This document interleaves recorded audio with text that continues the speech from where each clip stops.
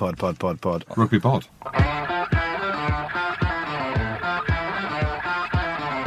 Hello and welcome back to the Rugby Pod. I'm Andy Ryan. Big Jim and Goodey are with me as usual. We'll be looking back at all the premiership action and how Wales and Scotland started their autumn series. Plus, we'll be looking ahead to England returning to action this weekend, and we'll be joined by Sale, England and British and Irish Lions back row Tom Curry. So settle back, enjoy, and make sure you've subscribed on Spotify. Looking to step up your Mother's Day flowers? The Home Depot has an idea. Let Mom's Green Thumb do some digging with colorful flowers, pots, and premium soils to bring out the most in her patios, walkways, and gardens. Right now, get Vigoro potting soil just $8.97 for strong, healthy, vibrant plants, indoors and outside. Shop our wide selection online and pick up your order in-store and give Mom the gift of a beautiful garden. Get Vigoro potting soil just $8.97 at the Home Depot. How doers get more done. See homedepot.com/delivery for details. Life is a highway, and on it there will be many chicken sandwiches. But there's only one McCrispy. So go ahead and hit the turn signal if you know about this juicy gem of a detour. How was your week, guys? You back, Andrew? Yes, I am back in the mighty England. It's a lot colder here, let me tell you. And I've had a tough weekend. I ain't going to lie. I say a tough weekend. It was an enjoyable weekend, but it was very chocolate, sweets, cake, trick-or-treating. Normal.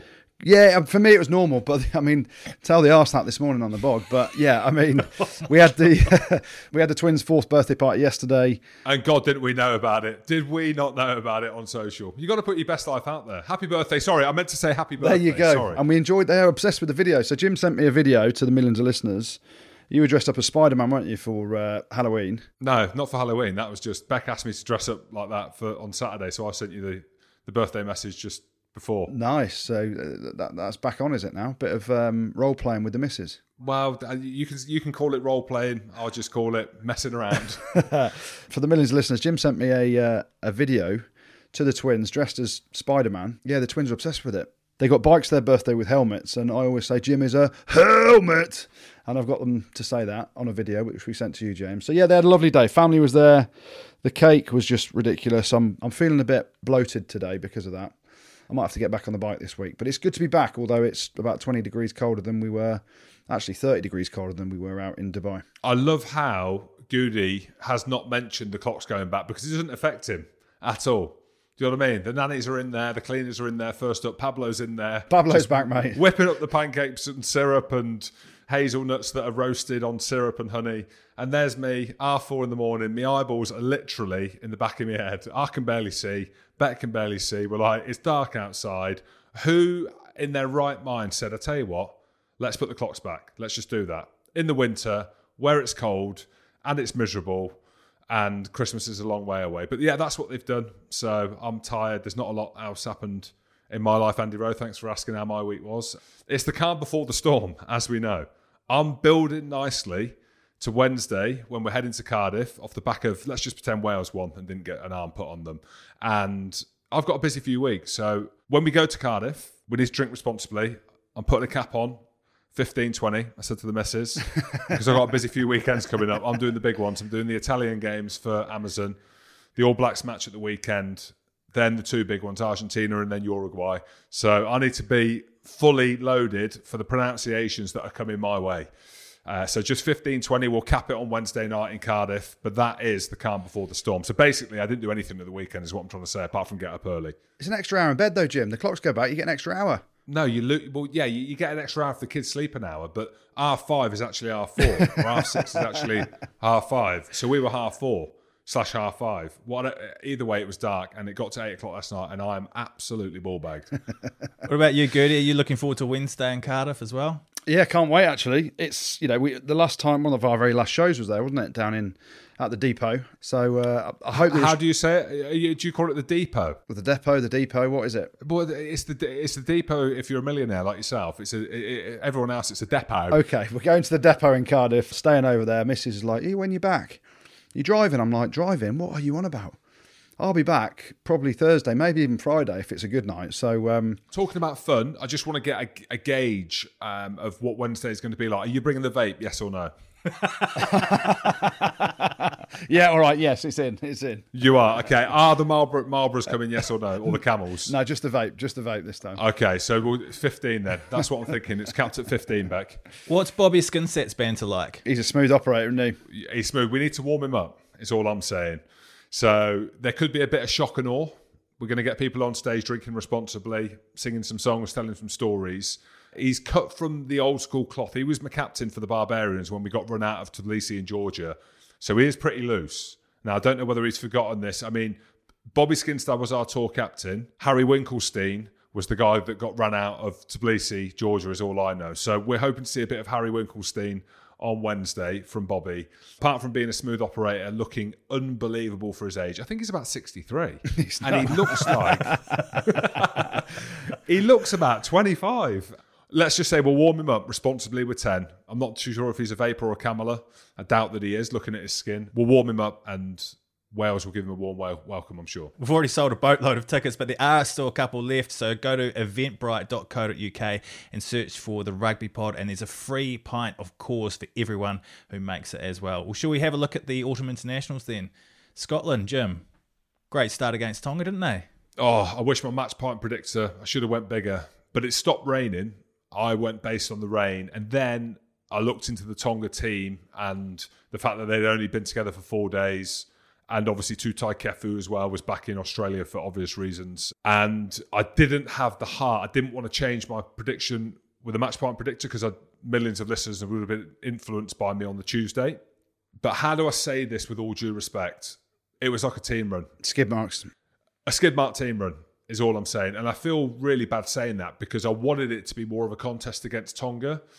And there's probably a separate narrative that we can talk around. Is it fair for Tonga to have a 4-day training week with no players? No, it's not. But if we're talking frankly about the game, Scotland played well. It was a walk in the park. There was areas of the game where they need to work on, which is always the thing with Scotland, is around their physicality and some of their collisions. You know, there was a load of new caps, which was positive to see. But I was a little bit disappointed, to be honest, with the match, just because it was that comfortable. You know, how does any team take anything out of that apart from some finances, which is probably very important for the Tonga team. So fans back at BT Murrayfield, which was great to see. It's good that Tonga got a run out. They've obviously got a game against England. They're going to be better for it. So in that sense, they're going to play against a probably fully loaded England side. The Scotland team wasn't fully loaded. Some standout. Carl Steyn got 4 tries. First Scotland player to do that in Edinburgh at Murrayfield. Gavin Hastings got that before. So to be, you know, in the same kind of realm as him in terms of scoring 4 tries is huge. Rufus McLean, who's been carving it for Glasgow, would look sensational. But I say, look, I feel arsed because he looked sensational in open space with no defence. So, you know, I don't think we want to give too much to that game. The big test is going to be against Australia on Sunday, as we know, for Scotland, and hoping that we see a better version of Tonga, which I'm sure we will against England. Do you see many changes for the game against Australia this weekend? From the team that played Tonga? Absolutely. So we've obviously got Finn Russell to come back in, who is the standout with Stuart Hogg, who's captain. Stuart Hogg was doing the TV, couldn't play, played for Exeter on Friday against Gloucester. You've obviously got Sam Skinner coming back into that mix. You've got Grant Gilchrist coming back into that mix. Swinnow, yeah, he's not in the squad, unfortunately for him. Should be in the squad. I don't know whether he said he shouldn't be in the squad, but he should be in the squad in terms of you look at the players in that Scotland squad. But the eye is on the World Cup. The big thing will be around the centre partnership. Sam Johnson has been phenomenal for Glasgow. He was brilliant again at the weekend. Sione Tuipulotu as well. That's a great Scottish name, yeah. Yeah, just north of the Hebrides he's from, apparently. He could play at 13 as well. But Chris Harris will probably start because he's a British and Irish Lion, deserves his chance. Darcy Graham on one wing, Duhan van der Merwe on the other wing. So in answer to your question, Andy Rowe, I imagine the Scotland squad will look very different. And the pressure's going to be on against Australia because there's an expectation now from this Scotland team, having basically won the Six Nations, the big win against England, the big win against France. Australia are a team notoriously that we do really well against. It's a high-scoring game. And I'm looking forward to seeing what the Scotland team are going to do now. John Barclay mentioned it on Amazon Prime in commentary. This is a once-in-a-generation team. What he means by that is we've been shit in years gone by, and now we've got players that are absolute quality. And you know what? That's probably a really good analogy for the Scotland team. This is once in a generation in terms of the strength and depth and the star quality that we've got. The Scotland team have got to put it all together now. And again, we'll talk about the Wales and the New Zealand game. We're talking about teams, yes, they're well-travelled to get over here, but they're off the back of 2 months of playing some of the hardest rugby. You know, this Scotland team now have got to try and put together a training week with the English-based and the French-based players back together to try and beat one of the best teams, which is great to say, in Australia. Jim, what you're saying is Australia are going to win. I actually think Scotland are going to win. Really? Well, I'll come to that in my match point predictor. Don't ruin it. I just want to peel back to when you're talking about the value of the game for a country like Tonga playing outside the international test window. What are your guys' thoughts on that? Yeah, I think it's crazy. You know, I did a column for Rugby Pass on it this week where you sit there and you say, we spoke to Bill Beaumont, Sir Bill Beaumont, at the start of the pandemic, and we spoke to Augustin Pichot when the whole battle was going on around who's going to be named chairman of World Rugby with the elections and all stuff like that. And there was a big time when we all said this is the opportunity for change. It's an opportunity to get the global calendar sorted, to align everything as much as we can. And to me, nothing's happened. What's the point of having an international window if countries are just going to play games outside of the international window? Now, a lot of countries are doing it.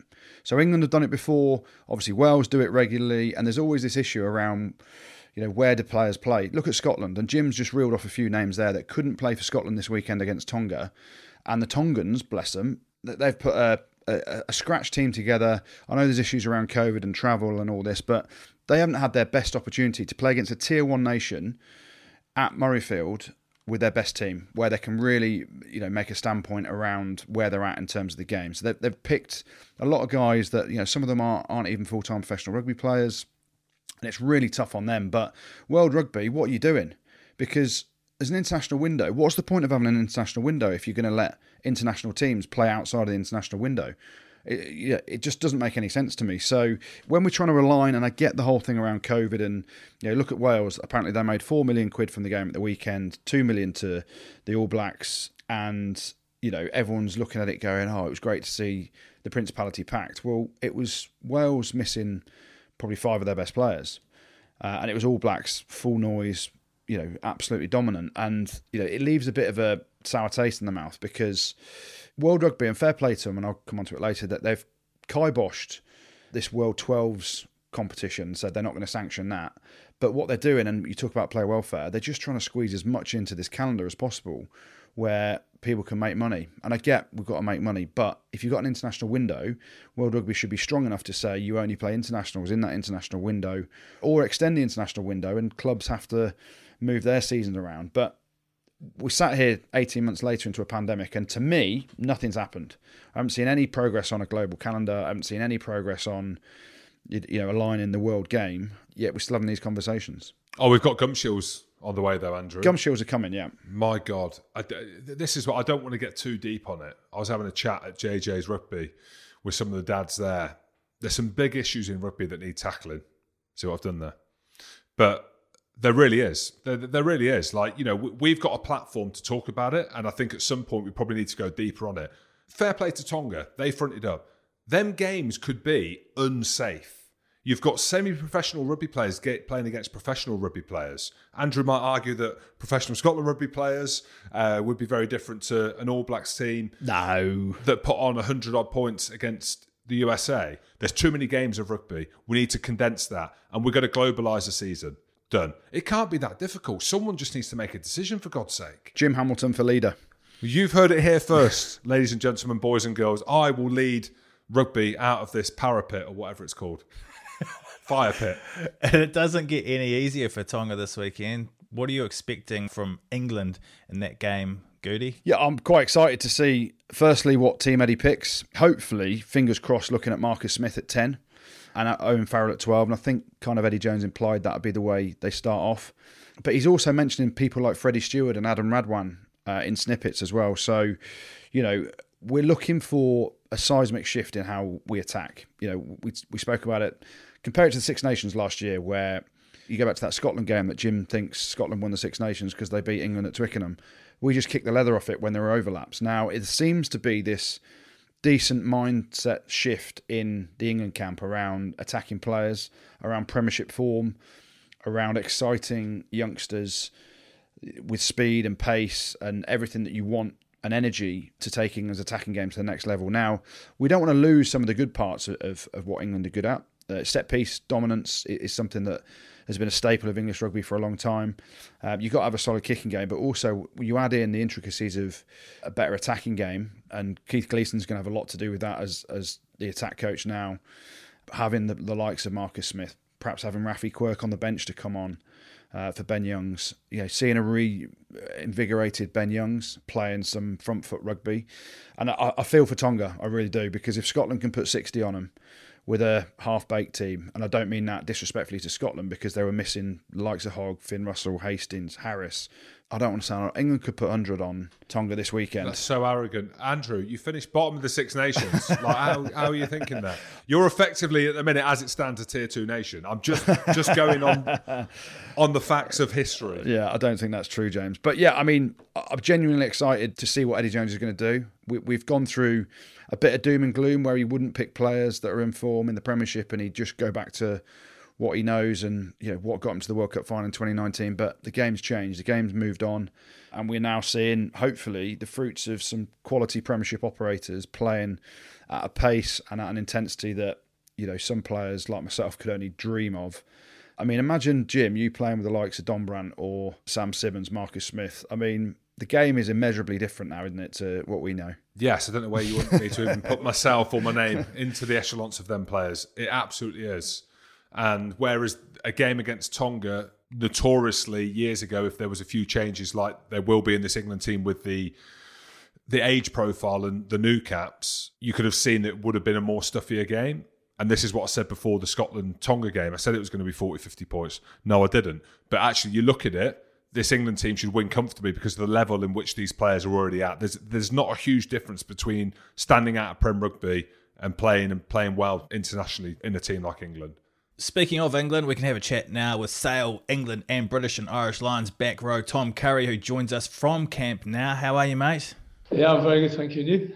Good, thanks. Thanks for coming on. Cheers, Tom. How is it today, mate? You must be peacocking around camp after Eddie Jones said you're the Richie McCaw of England.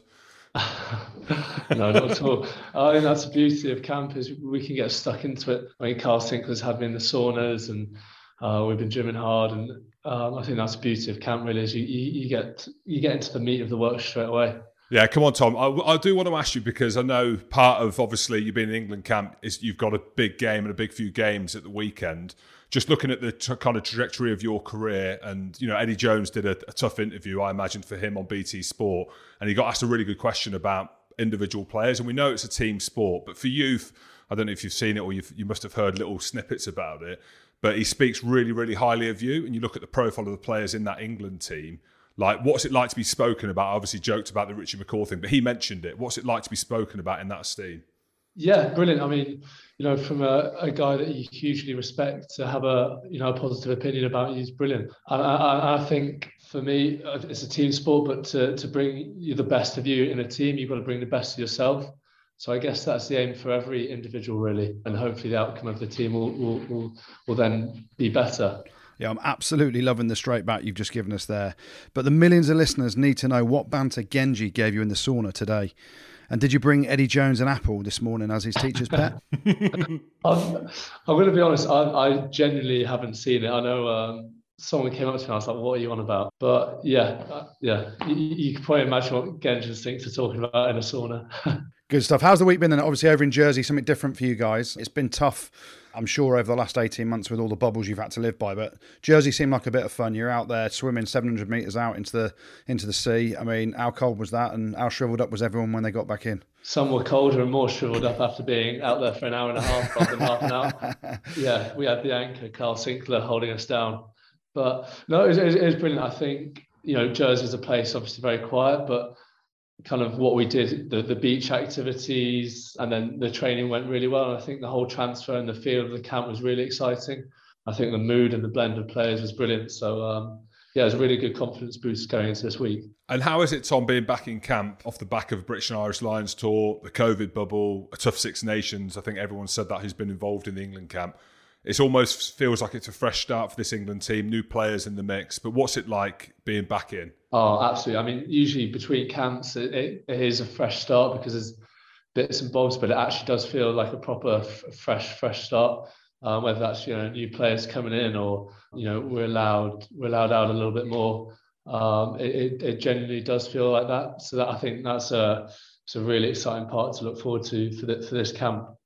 We can properly get to know each other, sort of thing, and then we can attack the rugby as well.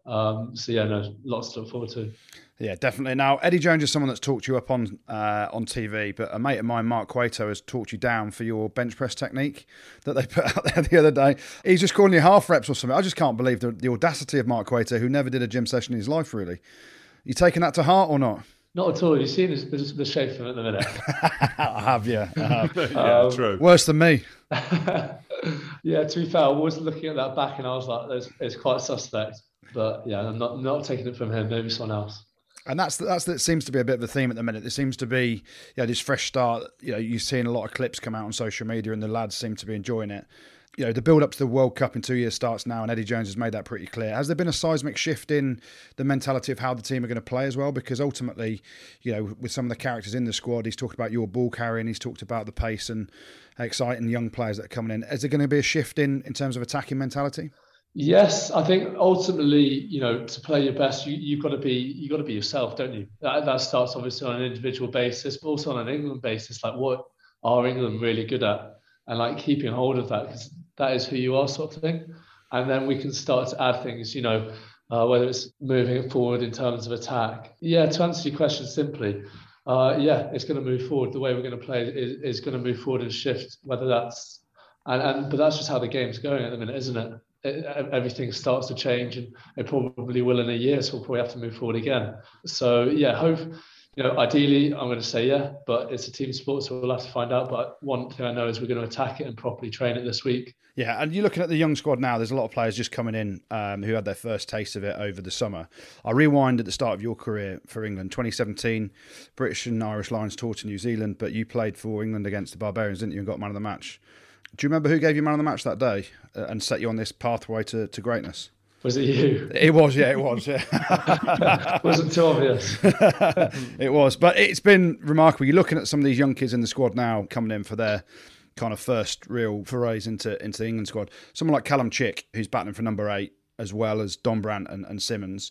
There's a lot of exciting youngsters as well that you're helping along the way 4 years down the line in your career. Yeah, I guess when you say it like that, it does feel quite like special to be on that sort of journey and trajectory.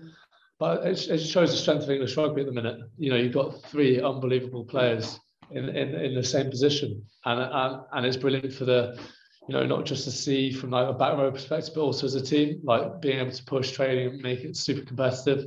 I think is only a positive. But yeah, that's the aim of it, isn't it? To get people in who aren't just coming in for 1 camp or 2 camps, but 10, 15 camps and getting 50 caps, sort of thing. Tom, what's it like being a professional rugby player now? And I say that me and Goodey obviously had long careers. Not obviously, you might not be aware of me or him and how we played. But the game is very different now in terms of professional. The social aspect's very different. Social media. Like, how enjoyable is it being in a position like you? Do you find that it is really enjoyable, or there's pressures and all these things you have to deal with externally? Of course there's pressures, but I think for me, it's probably you have to know yourself. And you've got to be properly conscious of it. Like for me, just learning about like what you like. Like, do you want to go to a sauna or ice bath on your day off? Do you need to just go out and forget about rugby and just be with the family? Do you need someone to run your social media? Like, it's just different bits and bobs like that. It probably can pull back from you if you don't think about it and be conscious of it. But if you think about it and kind of understand what you need, and you only get that from properly thinking about it, and I'm talking on and off the field, if you think about what you need and you do it, then that takes away everything and you can just properly enjoy the game. Tom, you mentioned before the goals of the England team and how you guys want to play and the style that you want to play.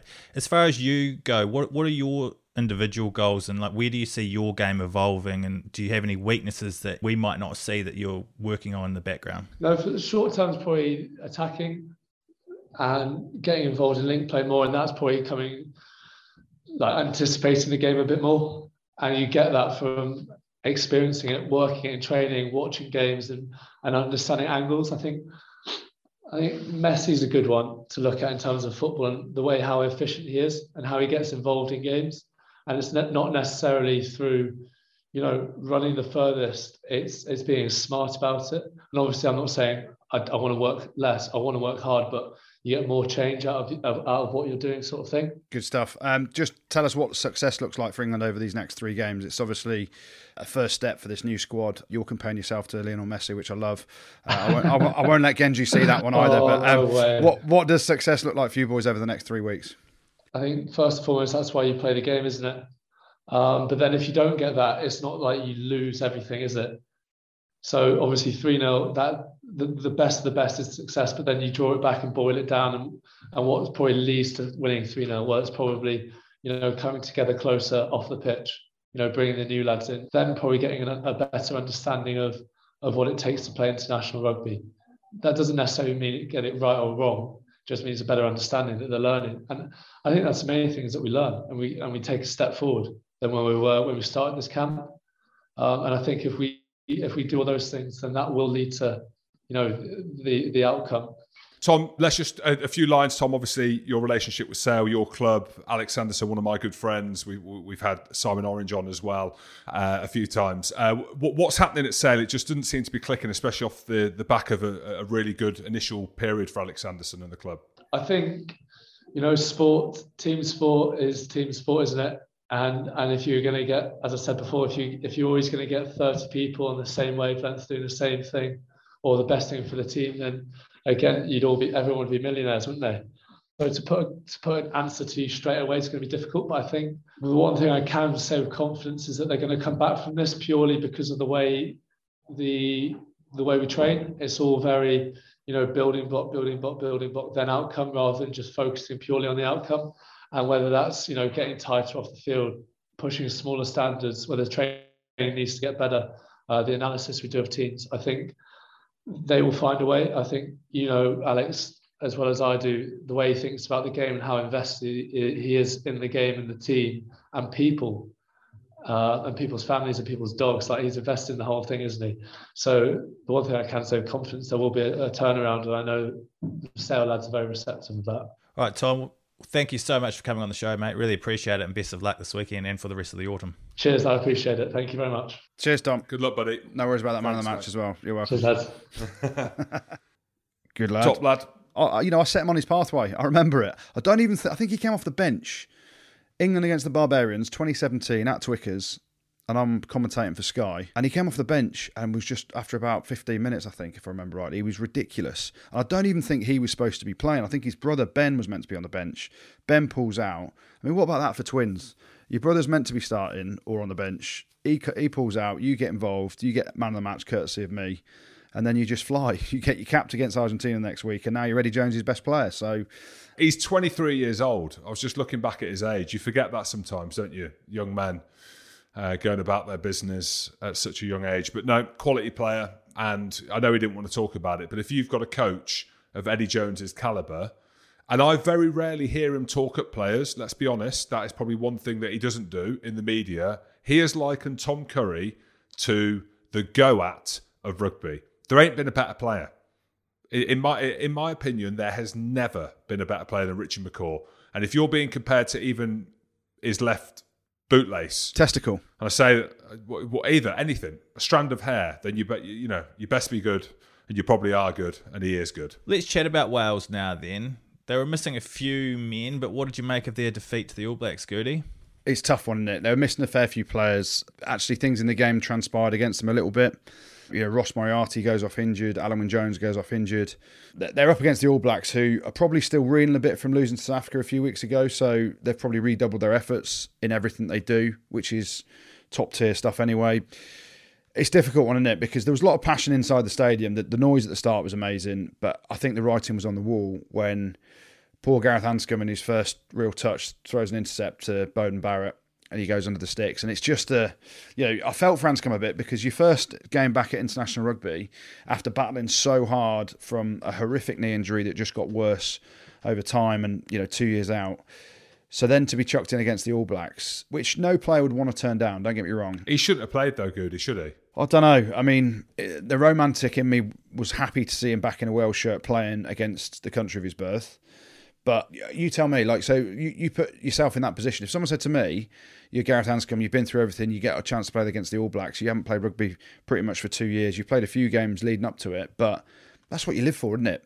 It was tough for Wales. Listen, you know, everything we just spoke about around World Rugby and, you know, the international window, it was a hide into nothing really for me. And I think the difficult thing is not only were the players that were missing Bigger as well at 10 and a couple of others, Reece Zammit, would have added value, but they had a load of injuries as well. So there's no Navidi, there's no Liam Williams. You know, you start looking at the real top tier players that they've got. George North out injured. The success they had in the Six Nations last year, you've ripped a lot of that team out purely because of injuries and unavailability. So it was a tough day at the office. I thought Wainwright in the back row was phenomenal at times.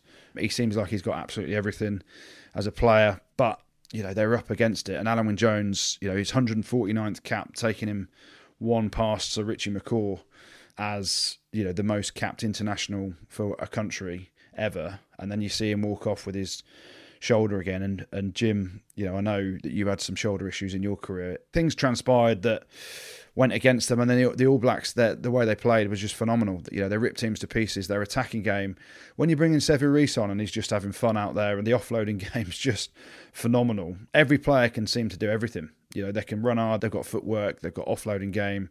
They, you know, the way Ardy Severe played, and they picked and went explosively around the breakdown. It was a lesson, wasn't it? And all my skid marks in Wales could have been a lot worse, but actually, you know, there were some reasonable things for them to hang their hat on going into what is a very tough autumn series for Wales. You know, Wayne Pivac said after the game, if you listen to his comments around, you're talking about playing a team that is battle-hardened for international test rugby. I said the same around Australia, obviously playing Scotland at the weekend. You're talking about a team that have been together for 2 months, uninterrupted, in a bubble, playing at the highest level.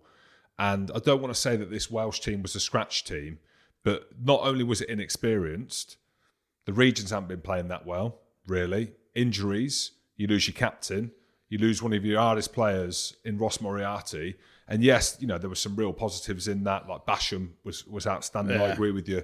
Wainwright as well, who I've always been a big fan of. You look at someone like Adam Beard, I think he's played a game and a half in the URC, and you're up against Retallick and Whitelock. Do you know what I mean? Yeah. It's just like you're on for a hiding, unfortunately. So I think like we should shout out to how good the All Blacks are as well. And actually, we can sit here and we could be down on the result, but the occasion that Wales put on is absolutely fantastic. And again, you look forward to their game against South Africa. They've obviously got guys coming back. Biggaroo, hopefully, if he's fit after going off injured against Leicester at the weekend. They're going to be in a better place. But I'll just kind of reiterate the Gareth Anscombe point. It's not about him saying, oh, no, I'm not fit to play. I don't think Wayne Pivac should have picked him. You can't be out for 2 years and playing in the URC where the standard in terms of what he's been accustomed to and then play against the All Blacks at the weekend off the back of the reasons that I've just said. It's mental. Absolutely mental that he was playing. So, yes, he probably will be better for it. I didn't think he looked fit either. I thought he was limping. He was getting charged down, as in not charged down, but as in like the players were running towards him, charging him down. His standing foot that he injured kicking, if that's how he did injure it, but I think that's how he did do it. It's tough for him, but he's a world-class operator, and I'll just air what Goodey says. It was class to see him back. I just wish it would have been from the bench. Well, we should probably get your match point predictions then ahead of this weekend's games. Don't forget, just download the app and join our league to win free pints with the code RugbyPod. It's not too late, and 6 games means 6 pints of Guinness to win. Do you know how you got on in the first couple of games? Well, yeah, I got both games right, didn't I? Well, I mean, it was obvious getting both games right, but the scoreline's key. I was just disappointed that Geordie Barrett missed that last conversion because that would have taken me some more points. But yeah, James, I believe you're ahead of me, James. Oh, am I? Yeah, no, I've not looked at it, but I'm sure I'm 63rd or something like that, but I've not looked. Just hit me. Where am I? Well, Jim, you are actually 63rd. Well done. Thank you. 63 caps for Scotland as well, for reference. Oh, wow. Yeah, it's a lucky number for me. And 3 victories. Well, it wasn't. It was about 18, but anyway, we'll round it down. All right, let's have a look at these games then. Ireland, Japan. Who's winning and by how much? Who wants to go first? Hardest one to call. Andrew, I'll let you go first. Johnny Sexton's 100th cap, probably. I'm going to go Ireland by 15. Yeah, I'm confident. Go on the Irish. Oh, I reckon it'll be closer, but I'm going to go Ireland by 9. Italy, New Zealand. Oh, it's going to be close. I'm there. New Zealand by 60. Oh, I was going to say 60 as well. I'll go a bit more there. New Zealand by 65. Poor Italy. Wales, South Africa. Tough one to call. I reckon you're going to see a huge improvement from Wales. They're going to get some couple of boys back from the Premiership and various different players. I'm going to go South Africa by 10. Oh, I was going to go South Africa by 9, so I'll stick to my guns. There you go. France, Argentina. Oh, excited by what France can do. Argentina normally rock up against France as well because there's a lot of players playing in France, or they used to be. I'm going to go France by 13. Oh, yes. France by 12, I was going to say, Jim. Oh, all right, well, just say 12 then. Great minds. I'm going to say 12. France by 12. And Scotland, Australia. I think we're going to differ here because if Jim's patriotic, he'll back his own team, but I'm not going to back his own team. I'm going to back the Aussies. I'm going to say Australia, even though they're missing Quade Cooper and Samuel Crowley. Australia by 8. I genuinely think Scotland will win this game, and I'm going Scotland by 6. Oh, you might convince me then, Jim. You might have convinced me Which bit? that Scotland might win. Yeah, but how? How have I convinced you? Just by saying those words that I genuinely think. The tone. Yeah. The tone. Yeah. And England, Tonga. England by 70. 70. Yeah. Yeah, I'll go 60. Just trying to be nicer. Well, Beauden Barrett was pretty impressive on the occasion of his 100th cap, but someone else arguably stole the show before the game even kicked off, and we can have a chat with him now. Jarvo69 joins us. How are you, mate? Yeah, I'm great, man. How are you? Yeah, thanks for coming on, Jarvo. You've made it now. You're on the Rugby Pod. Congratulations. Yeah, that's it. I can retire now. You can. Just talk to us. Back in the office today, was it? It doesn't look like prison to me. Oh, no, it is. Yeah, no, it's all right. It's the white rolls. I'm one of them rich ones. No, I didn't even get arrested for it. They just kicked me out. And let's talk about that because obviously we've seen, the cricket one was hilarious. You're going out with the bat and the pads weren't on properly. At the weekend you've gone on with the full All Blacks jersey on, the full kit. The only thing that probably let you down was the mask. Yeah. And the belly. This is what happened. When I got there, there weren't no stewards at the bottom of the steps to jump on. And then all the stewards come. And I was like, no, but then one moved, so I had to quickly take my jacket off and walk down and jump over quickly, and I forgot about the mask. So I think that gave it away. But I think if I'd have got on there without the mask, I think I'd have been on there a lot longer. Jarvo, from me, what does the 69 stand for? Is that your favourite number or what? Yeah, it's my favourite. I think it's everyone's favourite number. It's a good great number. Your whole sketch, at some point you got to get dressed and changed into the full gear. Do you get nervous around it? Is it something? How much planning goes into it? When I first started doing it, I don't know if have you seen the Olympic diving? Yes. Yeah, you were running up the stairs trying to pull your trousers off. Yeah, that one, yeah. That one I was panicking. I was there like that. And like my whole body was like, don't do it. But I was like, listen, if you can't do this, you're going to be a nobody. And I was like, no way. And that gave me like a mad adrenaline rush. But when I'm like, I don't know, I suppose like I'm getting more experienced in it now, and I don't get it as much as I used to. I don't know if you saw Brad Webber, one of the All Blacks players, a replacement scrum half, tweeted to try and get you out with them, and then obviously realised you're not allowed to go out because of COVID. Do you have much interaction? Would you have joined them for a beer? I'd love to join them for a beer. I'd love to go there for a few beers. Yeah, that'd be great. Maybe next year. Maybe next year when things are back to normal. How much is all this costing you? It costs a little bit. I think maybe the kits cost more than the actual ticket. The All Blacks kit's expensive as well. I tell you now, they fucking charge a bomb for that. Yeah, I know. I'm just like, wow. They go up each. They can't go up even more. But give us a ballpark number. How much are they stinging you each time you go out there? I've never been fined for one of them. Really? Yeah, nothing. And can you monetize it? Is there a business plan here or what? Paddy Power will be loving it. I uploaded it to TikTok. It was going viral. I woke up this morning, he logged me out. I was like, what's going on here? Logged in. He's like, your account has been permanently deleted due to multiple violations. I'm like, I've never had a violation on there at all. All right, Jarvo. Well, I think we'll leave it there. Thank you very much for coming on the show. We're obviously very excited to see what you do next, and best of luck with it. Yeah, message me in a few weeks, and I'll be back on again. Nice. Look forward to it. Cheers, Jarvo69. Cheers, mate. Cheers, man. Take care. Good lad. Weird lad. Weird lad. Weird Sorry, lad. good lad. Good lad. Yeah. Weird lad. I don't know whether I'm watching it and there's like the kid in me, and this kid in me used to be in the Roof Town Clan, remember, in Coventry back in the day. And that kid in me actually quite enjoys it, but there'll be a part of me in terms of, being as hype in the media as we are and influencers, that it's like, should he be doing it? Yeah, go on. Go on, he should. I'll be honest, if we're speaking frankly, if he's going to do that, you're going to stand with the All Blacks. If you're with the Romanian team, you might get away with it. Mate, you're probably going to need to bring the body fat down by about 33% in order to stand there in all blaze of glory with the All Blacks. But, mate, nonetheless, it's given us a chuckle this weekend, hasn't it? Yeah, the mask gave it away. And there's one where he's done the cricket one, and as the stewards are trying to get him off, his belly's popped out as well. So, yeah, that's the thing I'd worry about. You see belly falling out or your pants falling down or something. So, fair play to him. He's making people smile. Hey, it's Kaylee Cuoco for Priceline. Ready to go to your happy place for a happy price? Well, why didn't you say so? Just download the Priceline app right now and save up to 60% on hotels. So whether it's Cousin Kevin's Kazoo Concert in Kansas City, go Kevin, or Becky's Bachelorette Bash in Bermuda, you never have to miss a trip ever again. So download the Priceline app today. Your savings are waiting. Go to your happy place for a happy price. Go to your happy price, Priceline. Looking to step up your Mother's Day flowers? The Home Depot has an idea. Let Mom's Green Thumb do some digging with colorful flowers, pots, and premium soils to bring out the most in her patios, walkways, and gardens. Right now, get Vigoro potting soil just $8.97 for strong, healthy, vibrant plants, indoors and outside. Shop our wide selection online and pick up your order in-store and give Mom the gift of a beautiful garden. Get Vigoro potting soil just $8.97 at the Home Depot. How doers get more done. See homedepot.com/delivery for details.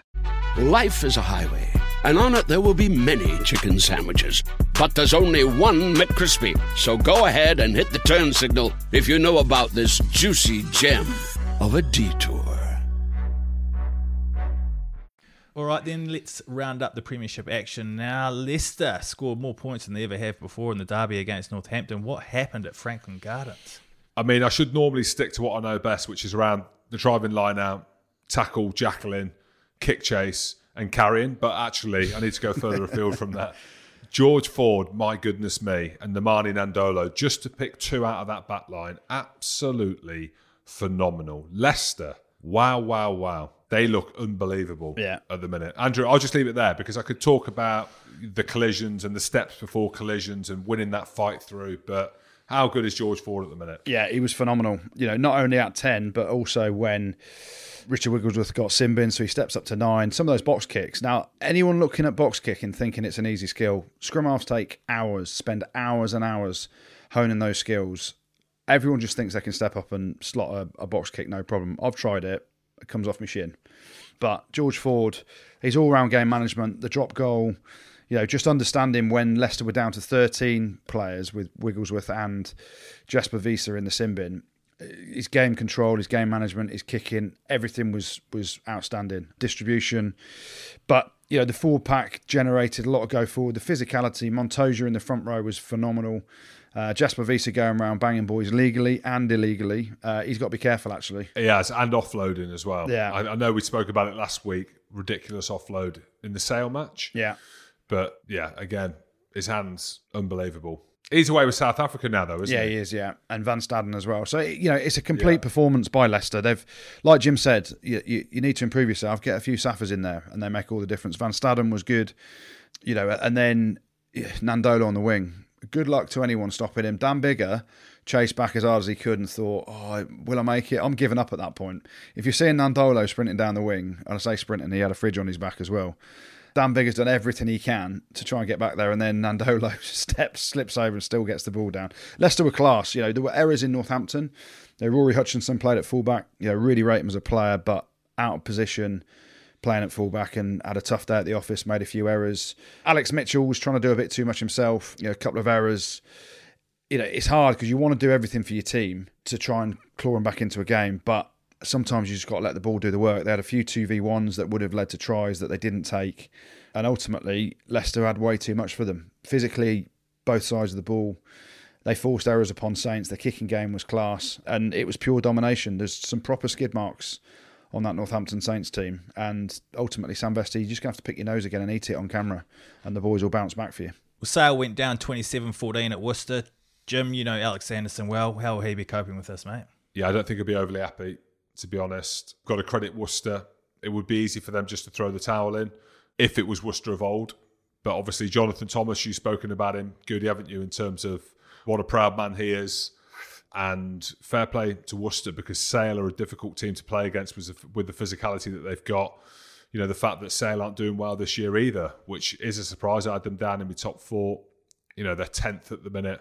Worcester 11th. There's a point between them. Do you know what I mean? So I'm sat here talking about Worcester, and if they make the top 6, Goodey said top 8. I'm sure I said top 4. You know, I'd eat my Timberland boots. But it's a massive win against Sale. It's huge. And, just to pull out a couple of players, Jamie Shilcock at fullback was absolutely class. You know, scored a couple, set one up for Van der Merwe as well. Van der Merwe, big, scored a couple. He'll be back in a Scotland jersey next week. But it's a massive turnaround for Worcester. You imagine you get 48 points put on you at home by Leicester, and then you go to Saints and get 60-odd put on you. Like, you're down in the doldrums. So to come away and play the rugby that they played, there's a bit of width to the game, bit of shape. Ollie Lawrence made a difference in the centres as well. Really pleased for Worcester to get that victory. And Wasps, you would have been pleased with them, Goodey. They got it done in Bath. Yeah, I mean, Bath, when your confidence is low, it's really low. 6 from 6 in terms of defeats now for them. It's tough, isn't it? Wasps missing a load of players. They'll be chuffed with that win, because although Bath are in the doldrums a little bit, Wasps have got loads of injuries, quite a few players missing. But Tom Willis stood up, had a big game at 8. Umunga pulled the strings nicely at 10. Jimmy Gopperth gets knocked out by Mike Williams with that red card. And all I'm seeing there, I'm seeing Mike Williams steaming into a ruck from about 15 metres away, and all I can think of is Jim Hamilton. That's what you used to do every time, wouldn't it, Jim? Arms closed. Yeah, think Francois Lowe, Scotland versus South Africa. But yeah, so I don't know, there was a bit of contention around that. Some people said it shouldn't have been a red card because he doesn't actually make head contact. But I think in this day and age, you cannot charge in from 15 metres out from a ruck and pile in like that, can you? And that was a bit of a turning point. But I think Wasps fully deserved the win, and injury to Dan Robson was something to worry about, and obviously Jimmy Gopperth getting knocked out, but they'll be pleased. And Exeter were lucky to grind it out at Kingsholm on Friday night, weren't they? Oh, I watched that game closely because of the Gloucester relationship that I have. Basically, my best mate Ravo's arms there. Thought Gloucester looked good for large parts of it. The weird thing about Exeter, it's twofold, because I know I made a statement saying they wouldn't be in the top 4. I didn't think they'd be in the top 4. They might struggle around the new laws, interpretations around the pick and go. They're actually really good around the pick and go. Of course they are.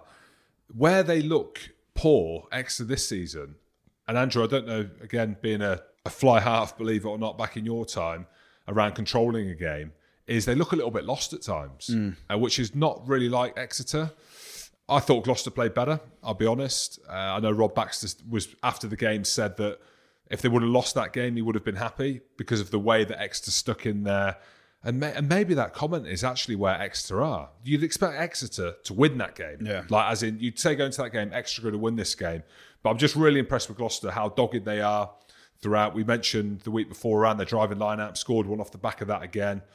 There are a few issues around 9 and 10 with Ben Meehan and Adam Hastings in terms of kick, run. Hastings wants to run all the time. Ben Meehan wants to kick. So once they sort that out, I think that they'll be competing very well this season in Gloucester. And I put a tweet out at the end around the line-out drive that Gloucester had, and Christoph Ridley ended the game. Don Almond did a fantastic job. But I just think if you're an Exeter or a Saracens or a Harlequins now, you get them calls. And not to call out the referees, they've been called out left, right and centre this weekend, but I just felt for Gloucester on that last play of the game. Exeter deserved the win. Were they lucky? Well, I don't really know. I don't know if they're lucky. You make your own luck, don't you? But yeah, I think it's a big win for Exeter, to be honest, with how they're playing. And it was more what we're used to seeing from Bristol in their win at London Irish, wasn't it? I mean, all you got to do is look at 2 of their tries in the first half to know that that is the Bristol way that we've seen over the last couple of years. Toby Fricker and Bates, the 2 tries they scored were absolutely ridiculous. Like, attacking from deep in their own half, handling, offloading. It was great to see. And Irish will be disappointed because they defended like heroes last week down at Exeter. And then this week it was a bit of a tri-fest and they let Bristol dictate the pace of the game. So it's what we've come to know around Bristol, how they play. They had their accuracy, they had their punch. They were missing a lot of frontline players as well. But the likes of Fricker and Bates, names that aren't held in the higher esteems like the Piatows and all the other big names, the Randrandras and stuff. But my goodness, they were accurate, and Harry Thacker made a difference off the bench as well. And it's the Bristol that people have kind of expected to rock up every week that played at the weekend and got a decent away victory.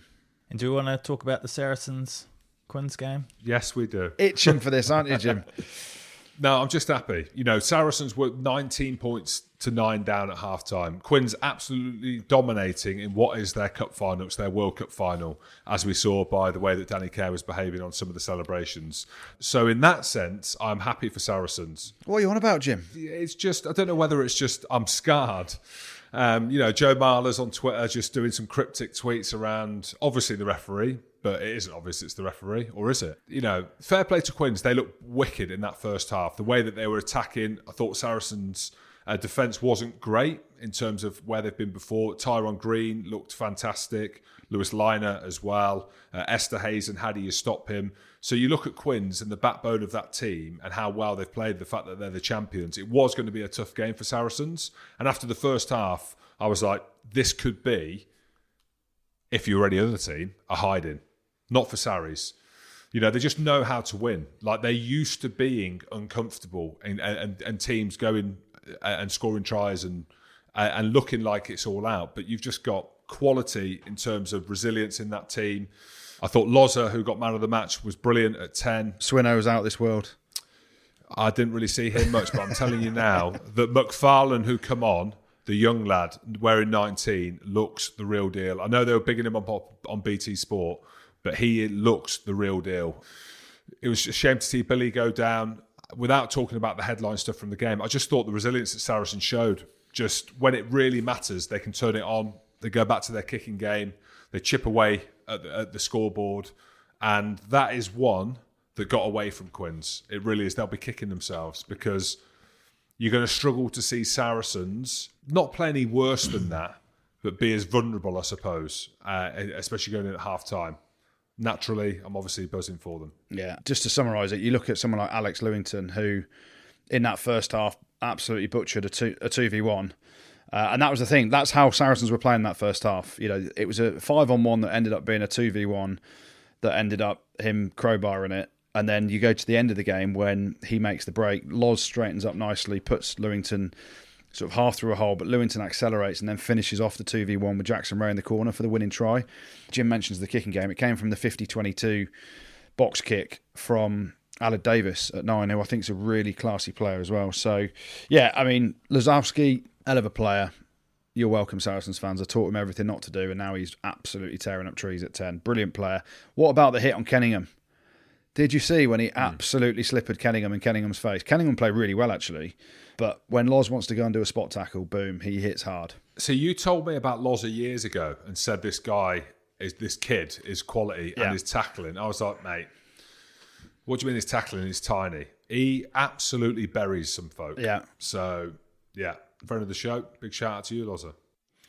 All right, well, shall we play a little game then? Guess the go at. Oh, yes. Oh, Jim, week 8 and Goodey, you're up. Jim has a sports star in mind and you have 60 seconds and as many questions to figure out who he is thinking of. All right. He's got a little smile on his face now. I'll be honest, it's one of my favourite sports. Oh, God, that's MMA then, isn't it? Okay. Right, Tristan, I'm not having this. He's writing stuff down. Hit the clock, starting now. Male.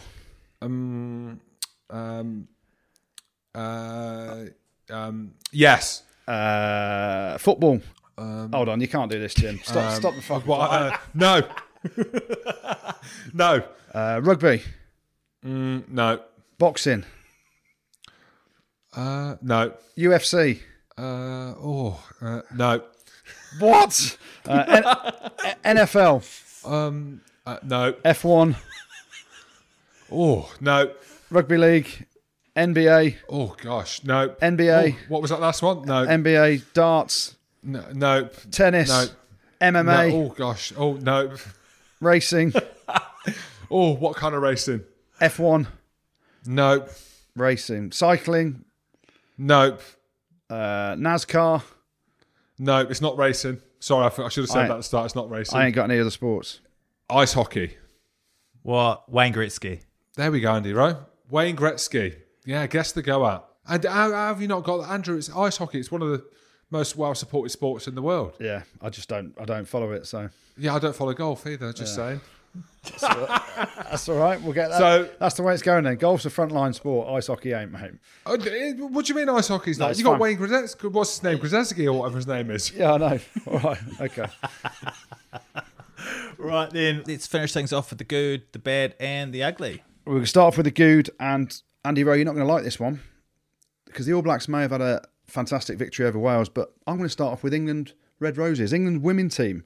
The Red Roses absolutely smashed the New Zealand Black Ferns, 43 points to 12 over the weekend, and made their biggest ever victory over the Black Ferns. So how do you feel about that, Andy Rowe?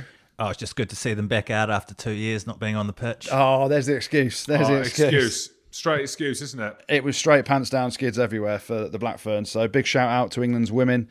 The Red Roses absolutely dismantling the Black Ferns. But we'll stay with New Zealand, Andy Rowe, for you. Thank you. We'll mention the All Blacks because it was a hell of a performance by them, and especially Beauden Barrett getting his 100th cap at the weekend. So an outstanding effort by him, and the All Blacks putting 50 on Wales. Pretty impressive performance by them all. We'll stay in that game, James, because while it wasn't his best performance and while he did come off injured, Alan Wynne-Jones gets a mention in the good this weekend. 149th cap for Wales, overtaking Richie McCaw, becoming the most capped Test player for a nation. A hell of an effort by him. Obviously disappointing outcome for him in the game, and we hope he recovers to go on to the 150R. But Alan Wynne-Jones gets a good shout out for that. Absolutely. Going up to Scotland, James, and via South Africa, but Carl Steyn, that good Scottish name, scoring 4 tries for the Scots. First Scottish player to do that since Gavin Hastings against the Ivory Coast. They do it against the big teams. We'll go to the Premiership now, and we'll look at our old club, James, Leicester Tigers. They march on, putting 50 points on the Saints. George Ford moving over 1,500 points in the Premiership. Still got a few to catch me up, but he's some player at the minute, George Ford, playing exceptionally well. Leicester unbeaten at the top of the league, so massive shout out to those boys. Bristol's, we've given them a bit of stick over the last few weeks for their performances. They bounced back with some scintillating rugby and some absolutely class tries against London Irish in their victory down there. We're going to give a mention to World Rugby, James. Well, I thought you were just bagging them earlier. Well, we did, but I'm going to mention them in the good for shutting down the World 12s. Oh, well, if that is the case, here. Yeah. I mean, we're talking about play well and all that stuff. They came out and they shut down World 12, so that's not going ahead. So they get a mention in the good for that. They might get mentioned again a bit later, but not in the good. But the good this week goes to one team, James. One team, one club. An ex-club of mine, James. It's a bit of a running theme. Not Breath again. No, we're not going for Breathe. We're not even going for Wasps. We're not going for Saracens. We're not going for Tigers. This week, Worcester are going to get the good. They've been absolutely spanked for the last 2 weeks against Leicester and then Saints. But what a comeback performance. We bagged them previously. They bounced back this weekend to beat Sale with a bonus point. Shilcock was outstanding. Van der Merwe a couple of tries. Jonathan Thomas has got his boys fighting for him again. So when you get put in the bad, when you come back and have a great performance like they did at the weekend, Worcester, there's still the cloud over Chris Ashton and what's happening, but Worcester, you get the good this week. Here. The bad, few bits of bad to get through. We start off in Wales. 32nd consecutive defeat to the All Blacks and the most points they've ever conceded against New Zealand at home. So unfortunately, the Welsh get a mention in the bad this week. Sale, 10th in the Premiership with 2 wins after a surprise loss at Worcester, so they get a mention in the bad. Bath are going to get a mention in the bad again this week. Played 6, lost 6 after another defeat at home, this time to Wasps. But the bad this week has to go to Northampton Saints, I'm afraid. We like the coaches there. I like Chris Boyd. He used to coach me at the Sharks. We like Sam Vesti, but you can't be taking 50 points at home, boys, against your nearest and dearest.